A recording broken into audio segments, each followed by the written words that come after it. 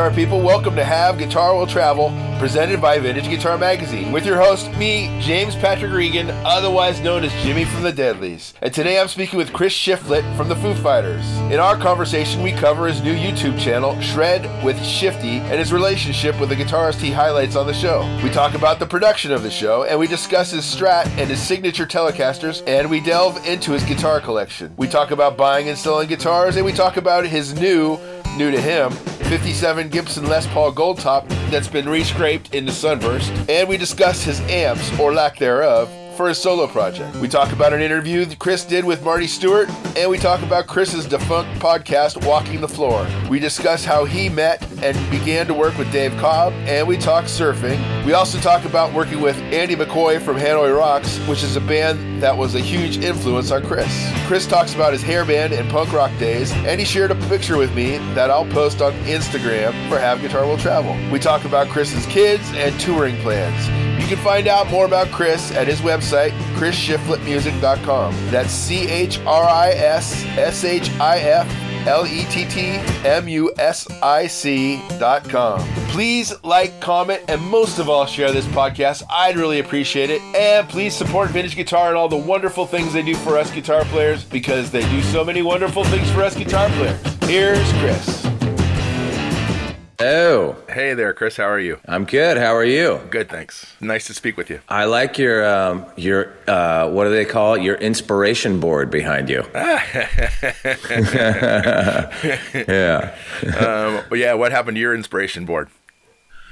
Yeah, nothing. I watched Shred with Shifty. What the heck? You have all those. I know. I'm not at my little podcast man cave this morning. Yeah. I should say I feel like I know you only because I was a big fan of Walking the Floor. I listened to every episode. Oh, cool. And we have similar musical tastes, in a lot of ways. Oh, right on. Yeah, right on. I can see that by the Dwight Yoakam poster. Yeah, Dwight's back there. He's fallen over, but whatever. Yeah. How did Shred with Shifty come about? Well, I sort of got the idea initially really just because I watch a lot of people on YouTube explaining how to play, Warren DeMartini guitar solos or whatever, and I just thought, this would be so fun to actually just interview people about what they play, because we all want to know, and we all think we know, and you can learn so much by picking apart a recording, but there's usually more to it than that. And then you get into like everybody's kind of like specific feel and all that sort of thing, and it's the beautiful thing about guitar playing. I'm always fascinated by like what people actually did, and yet I never really learn it that way. You know what I mean? You always kind of take little bits and pieces and you fold it into your own thing, and at the end of the day, it was just a good reason to talk to some more of my guitar heroes and steal some of their licks. Exactly. Really. Did you know Rivers a long time before? Did you meet him when you first came to LA? No, I mean, I saw Weezer back then, but I didn't know him personally. I would have first met him some point after joining Foo Fighters. We toured with Weezer, but that might have been the first time I ever met him. Was the first time we toured with them. But we've toured with them. We've done shows with them. I've known Scott Schreiner, the bass player for Weezer, since back in the day when I was first living in LA. Okay. But no, the rest of the guys I've just met through the years. Just through rock and roll. Yeah, exactly. And how about Alex Lifeson? Did you know him beforehand? I mean, I wouldn't say I knew him. I mean, I had met him again. Like, they came out to a couple of Foo Fighter shows over the years, and no, I got his number from a mutual friend, or I got his email from a mutual friend, and I'd never had direct contact with him before. But I've talked to him a little bit at some shows, and he's always been like the nicest guy in the world. And yeah, he's so cool, and he's a huge influence. Oh yeah, of course. Yeah. And Lindsay, I should say, did. I had never met Lindsay, and the producer for my show, Jason Shadrick, knew her, and reached out to her to see if she would do it. And so, but it's funny, since then, she actually came out to a show when we were down doing shows. She came out to a show we just did in Georgia or somewhere, and got to actually hang out with her in person a little bit. Right. And she was great, man. Yeah. That episode's really cool. That's one of my favorite interviews so far. Yeah, it's great. I watched it today. It came out today. So, oh, for real? Yeah. Oh, nice. Yeah, cool. And so is it in conjunction with Premier Guitar? Is that how it's all working out? Kind of. I mean, the deal that I pitched it to Double Elvis. They got Volume.com involved, and once we sort of got there, I needed to find a producer. So I had I knew Jason through some of the other podcast stuff that he does, and so, luckily was able to get him to be the producer for the show, and so that's where that connection kind of came in. And you kidded about video editing as opposed to audio editing. Are you actually doing the editing? Nightmare. No, I'm not doing the editing, but I have to watch it and make notes. Oh, okay. You know what I mean? Yeah. And so you're just watching yourself on camera, like your face twitching, making weird faces, and say, "That's terrible. I hate it." I finally got used to having to listen to my own voice for all those years doing Walking the Floor. Oh, of course. And now there's with this new thing, there's this whole, this whole other awkward element to it, to get used to. Yeah, exactly. Yeah. And you also kidded about using the Strat. You didn't have a Strat until like 15 years ago? I don't know when I bought my first Strat. I've always liked Strats. I just never played them, you know? And once I started kind of playing a lot of single coils, it was a Telecaster and not a Strat. I still don't play a Strat much. And it's like one of those funny things where, because I own a few of them, and Strat's like one of the great guitars of all time. It's just not something I work into what I do much. Yeah. So maybe I'll remedy that at some point. Your model Telecaster, is it still in production? I believe so. We've got another one that we're working on.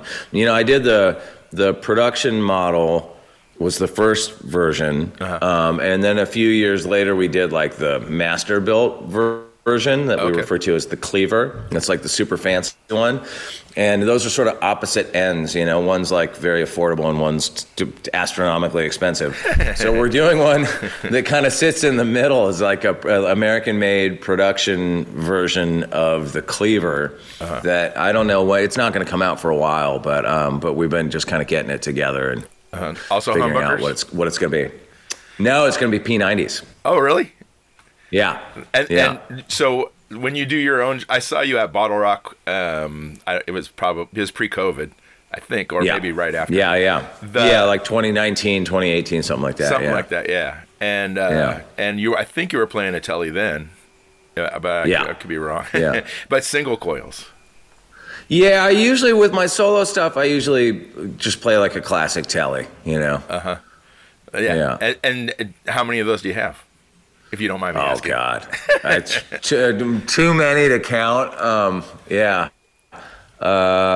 I have a lot. There's a handful of them that I sort of keep in steady rotation. There's that Custom Shop Butterscotch one. It's usually my main go-to.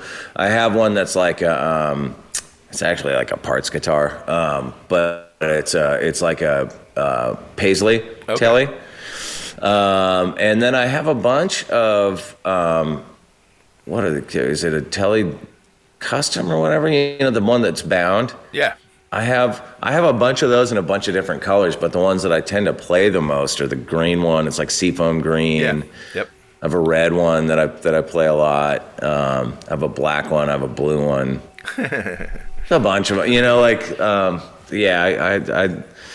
how it is with guitars. You just kind of can't stop buying them. Yeah. You at one point you sold a bunch of stuff off. Was that correct at Reverb or? I did. Yeah. And what was that? Were you trying to buy something or were you just cleaning up?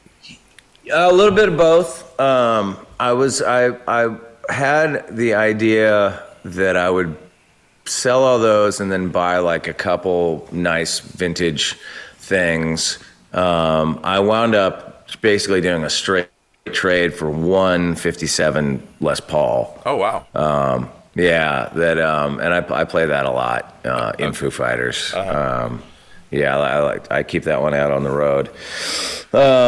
Yeah, I want to do that again here at some point, because that's a good way. You know, like you wind up just when you're doing this, like you wind up collecting more guitars than you can really play. Oh, sure. And it's nice to sort of thin out the herd and turn them into like one really nice thing, you know? Yeah.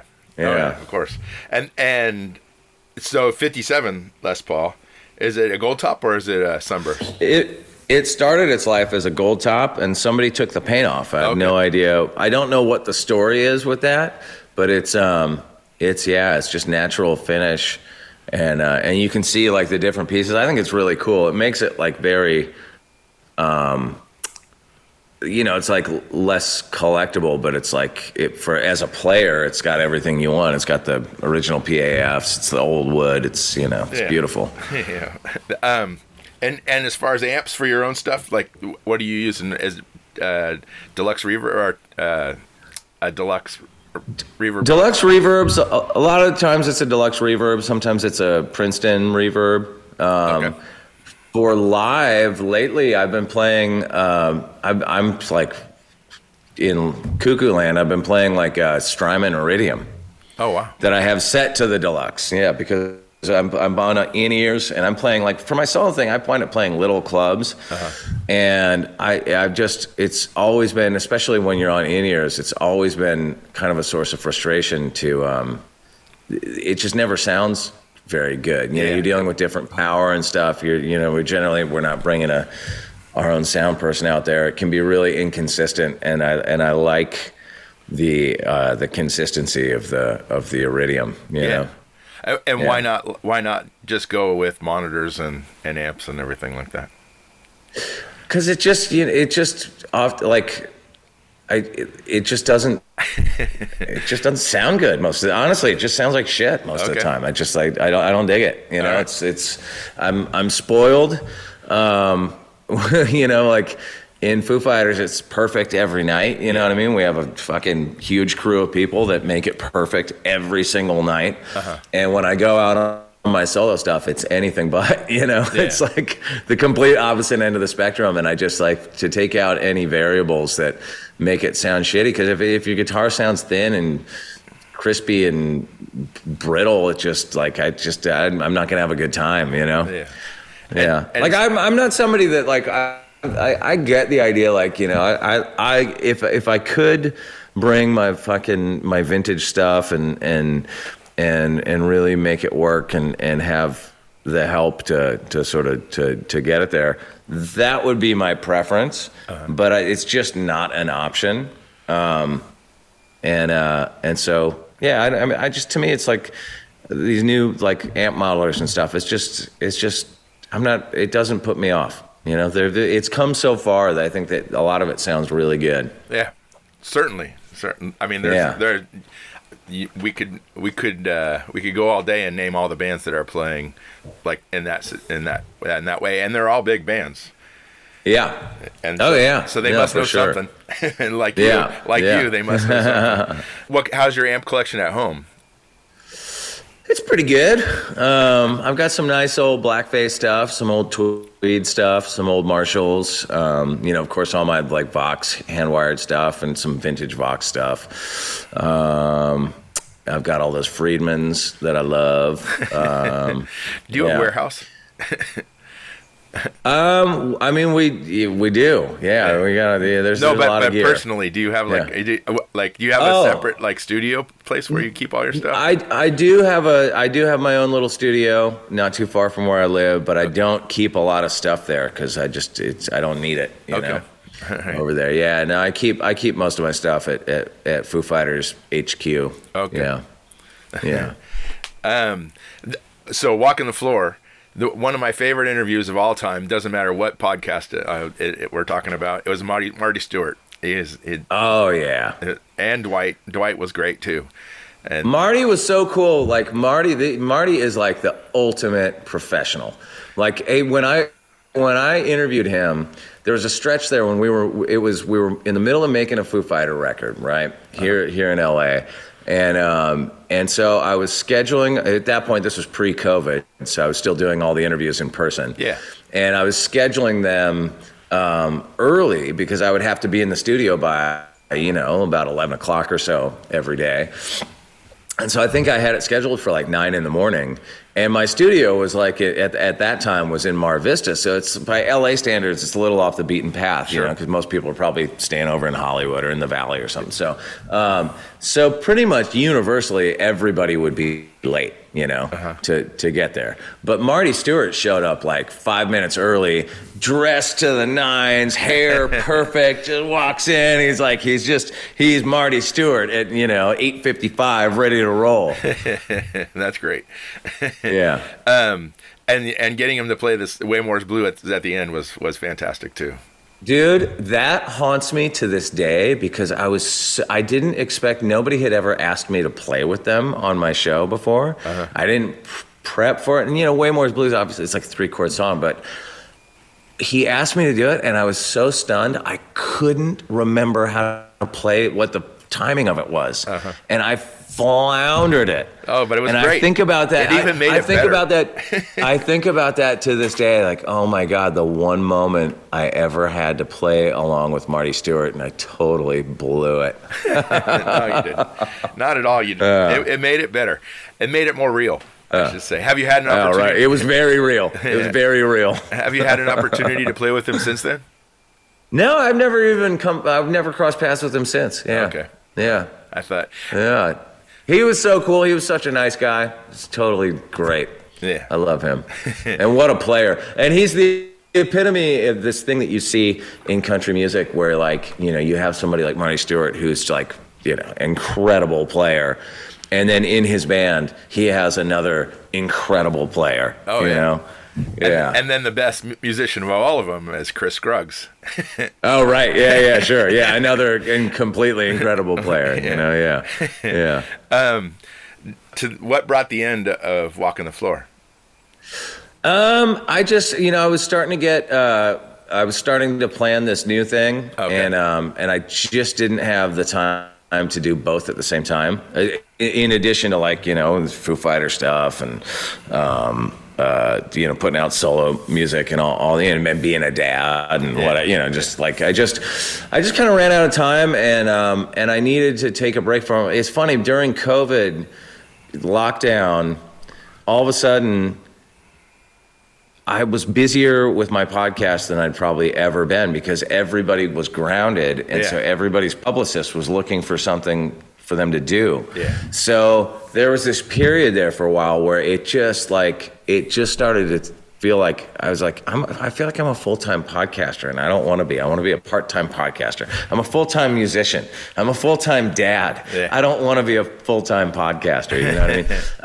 And so I kind of got burnt on it, but I will probably revisit it at some point. Okay. Probably, and maybe, what I like about this new one that I'm doing is that it's seasonal. So I commit to a certain amount of episodes. Okay. And so it's not this thing like with Walking the Floor. It wasn't that. It was just I would just work on it when I had time. So it was just always kind of going. And I always had that thing of like I need more in the can. I need more in the can. And then when you do that, you've got this other thing where you're like, oh my God, I got to get to that. And it's just sort of always nagging at the back of your mind. Like, I got to edit that. I got to post it. I got to get that, Was it a podcast problems, man? Was it Yeah, I do. Was it a one-man show? Were you doing everything? It was. And that's also what I love about this new one is I have support people that I'm working with. I have editors. I have a producer. I have some other people to do, the heavy lifting. Yeah. I can only imagine what that's but like. I might jump back into it at some point. It'd be fun to get back to it at some point, and do it, seasonal and with the crew that I'm doing it with now. Okay, yeah, that'd be great. How often do you get to Nashville? I get out there pretty frequently, especially if when I was recording my new record, I was there 3 times or so in 2021. Okay. You know, we were just out there. Are you in Nashville? No, I'm in Napa, but it starts with an N. Oh, you're in Napa. Oh, okay. Yeah, cool. No, we were. I was just out there for Bonnaroo. Okay. The only reason I asked is the Carters posted that video of you playing a song. Oh yeah. Today. Right. Yeah, you know what? I was out there when I did that. I was out there earlier this year. I don't remember exactly when it was. Earlier this year, we went out and got to open up for Blackberry Smoke at the Ryman. Oh wow! Which was fantastic. Yeah, that's awesome. You did some touring with them, right? You as the opener. Yeah. When I put out Hard Lessons, I got to do a couple weeks of dates with them. It's great. That's fantastic. Yeah, they're good buddies, and a band that I love. Oh, of course. Talk about cool guitar collection, man. Charlie's got one of the best I've ever seen. Yeah. And how originally did you meet Dave Cobb through the podcast, or did you meet him beforehand? Through the podcast. Yeah, I interviewed him. And interviewed him at Studio A out there in Nashville, and he was just so cool. I got up the nerve after I interviewed him, maybe like a week later or something. I called him up and was like, "Hey, would you work on an album with me?" And to my great surprise, he said yes. Right on. And did he produce the one that's coming out in November? No, it was Jaron Johnston from Cadillac 3. Okay, produced it. Right on. Yeah, also a great band. Another great band. Is he a producer apart from his work in Cadillac 3? Oh yeah.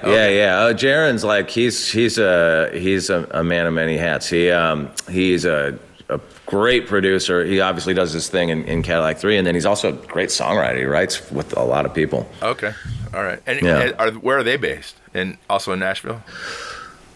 Oh yeah, he's born and raised in Nashville. Oh, okay, all right. Yeah. Yeah, right on. Surfing. He's Nashville to the bone. Surfing. You still surf? Yeah, absolutely. I was just surfed Trancas last night with my son. Where's Trancas? It's like the north end of Zuma, basically. All right. Yeah. Right on. That's great. Do you surf? I haven't surfed in a while, but yes, I do surf. Once nice. you surf, but I'm up here where it's cold. Right. Well, it's funny because I'm heading up there.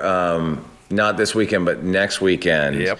I'll be up there this weekend too, but I'll be up there next weekend again up in NorCal, and I'm playing in Half Moon Bay and Santa Cruz, and I'm going to try. The promoter in Half Moon Bay is going to take us to go surf up there. I've never surfed Half Moon Bay.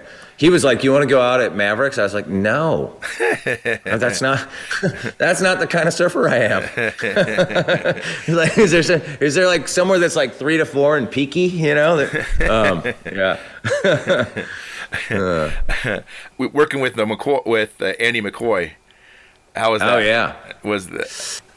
It was pretty nuts. It didn't last long. Yeah. Yeah. You got along and everything? Until we didn't. Oh, okay. Yeah. But it's all water under the bridge now. But I mean, Hanoi Rocks is one of the biggest influences on me ever. Yeah. And still a band that I whose catalog I go back to like a lot. Uh-huh. And so and I'd gotten to know Andy here and there, and he asked me to come play on it was just we were supposed to do like it was like a week-long tour or something of Finland. And we got through a couple of shows and it just kind of fell apart. But sorry.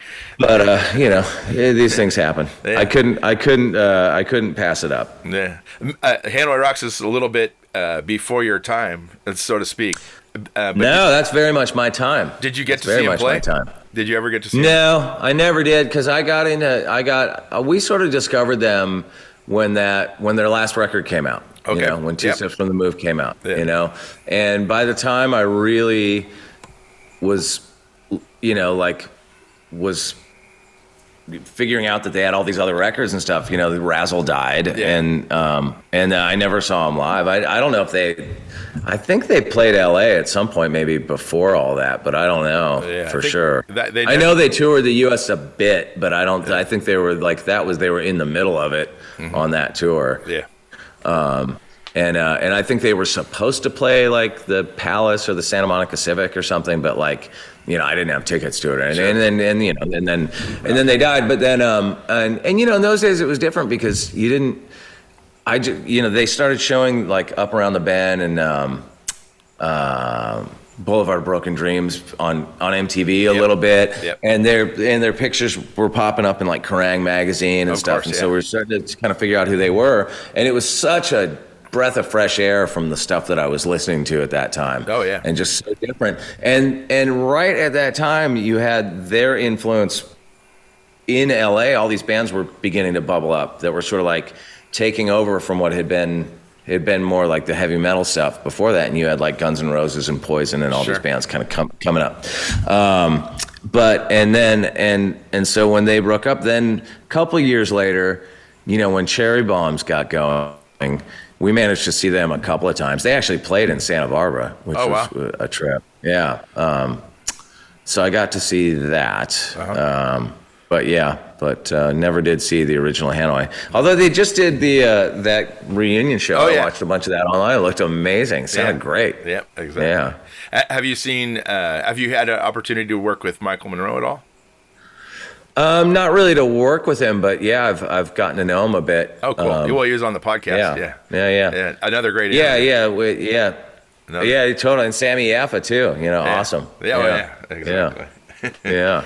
Yeah. And Michael Monroe looks like, I mean, he hasn't missed a beat. He's still cooking. Oh, he's still going strong. Yeah. He's still going strong. I hope they do I was hoping after that reunion show that would lead to a reunion tour. So, you know, fingers crossed. Yeah.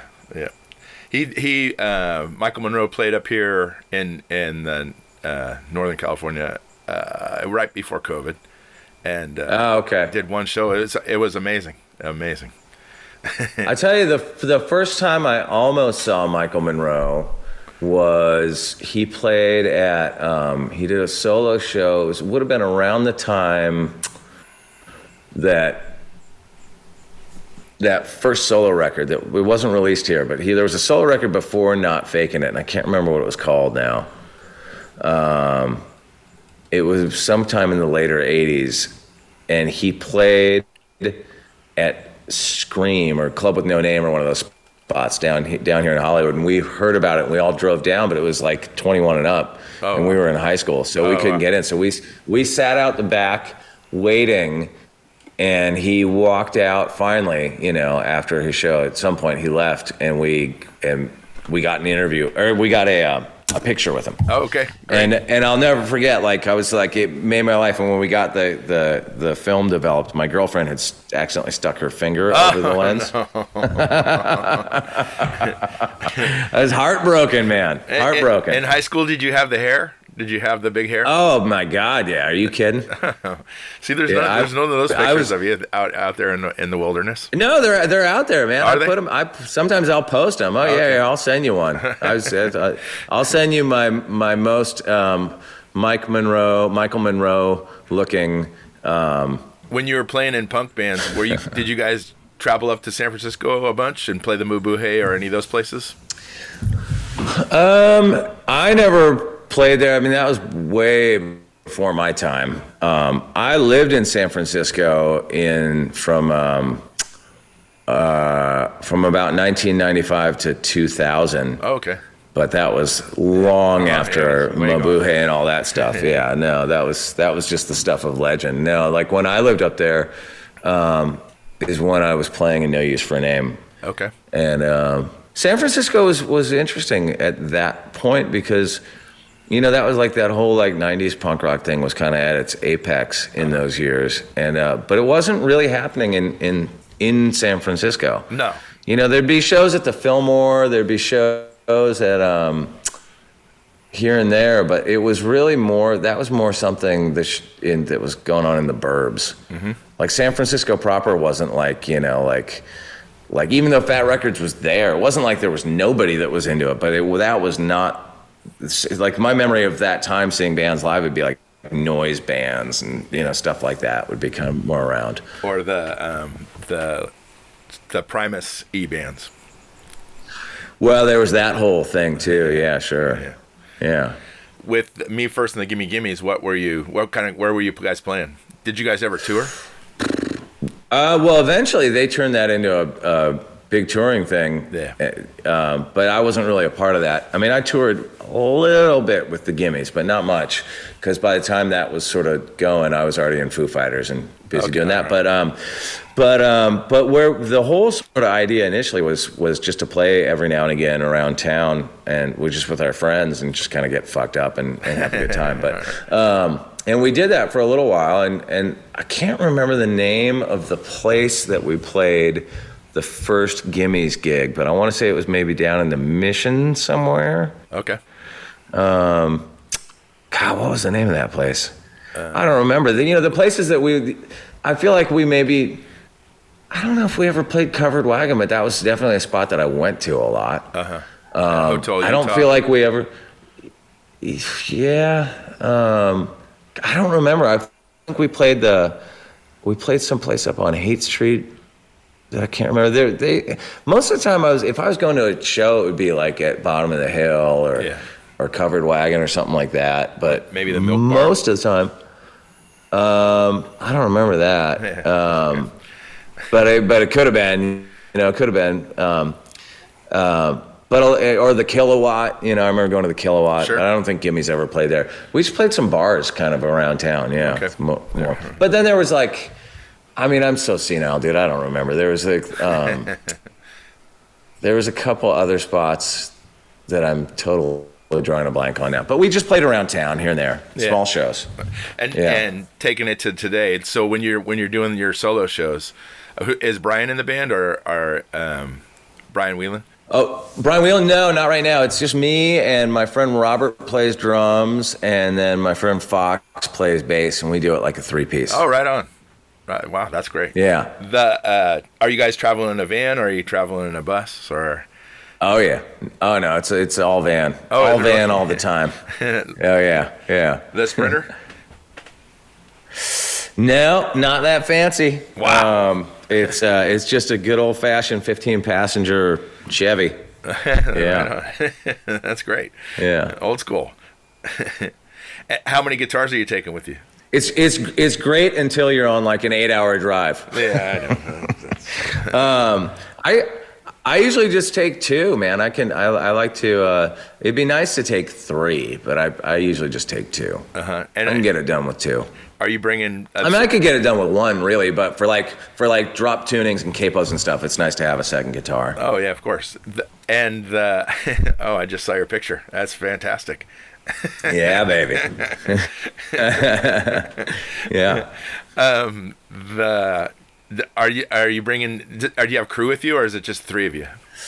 Yeah, we usually do. I like to bring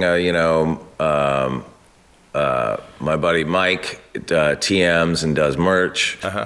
And then it's nice to have somebody up on helping us on stage. And for the NorCal stuff, I have a front of house dude lined up. Oh, right on. Which is always nice because we're playing we have like a track rig and we're all in ears, and so it's like it can be kind of like difficult when you don't have somebody that knows the system. Yeah, you know what I mean? And sort of where to stick the track stuff, because I like to keep like what we're actually doing live is prominent, and then the track stuff just kind of settles in under it and just sort of enhances it, Yeah. It's like percussion and keys and an acoustic guitar and a pedal steel, like all the stuff that you just can't afford to bring. Oh, yeah, of course. Of course. Yeah. So there's these dates. Do you have any solo gigs for the rest of the year after this little run right here? Just the odd one here and there, I'm playing out in Chicago with Jim from Pennywise. We're gonna do like an acoustic show. Okay. When I'm out there for Riot Fest, and I think I'm gonna play maybe once or twice down in Austin when I'm down there for ACL. Cool. Right on. Yeah. So that'll be fun, and then just kind of trying to figure it out. I can't look too far forward. Far down the road, you know what I mean? Yeah. I understand. Starts to stress me out. I'm excited to hear the new record. This song, oh, cool. The song that you played at Carter's, that's not on the new record, that's on a previous record, correct? That was just a standalone song that I put out a while ago. Yeah, that what was it? That was that long year. Yeah. That one. Yep. Yep. Yeah. All right. Right on. Yeah. And so being a dad, how old are your sons now? My oldest is about to turn 20. Wow. I know. And then I got a 17-year-old and a 15-year-old as well. Okay. And who were you surfing with yesterday? My almost 20-year-old. Okay. Wow. Yeah. Right on. Yeah. and I should point out too that he was going surfing with his friends, and I just completely jumped into their scene. It's like, hey, I'll come too. I'm like, where are you going? I'll meet you up there. Right on. Well, I've probably taken too much of your time, so I'm going to let you go. But I really appreciate you speaking with me. Yeah, man. Good talking to you. Nice talking to you too. I hope I get to run into you in person here one of these days. For sure. Yeah, I got to come play Napa. Yeah, or well, you're playing Novato, but I'll be playing in Lake Shasta on that particular day. Oh, well, I'll be back at some point. Yeah, right on. It's not that far. Awesome, man. It's just an 8-hour drive in a van. There you go. We know how that goes. Right on. Thank you, Chris. Right on. Take care. You too. Bye-bye. Bye.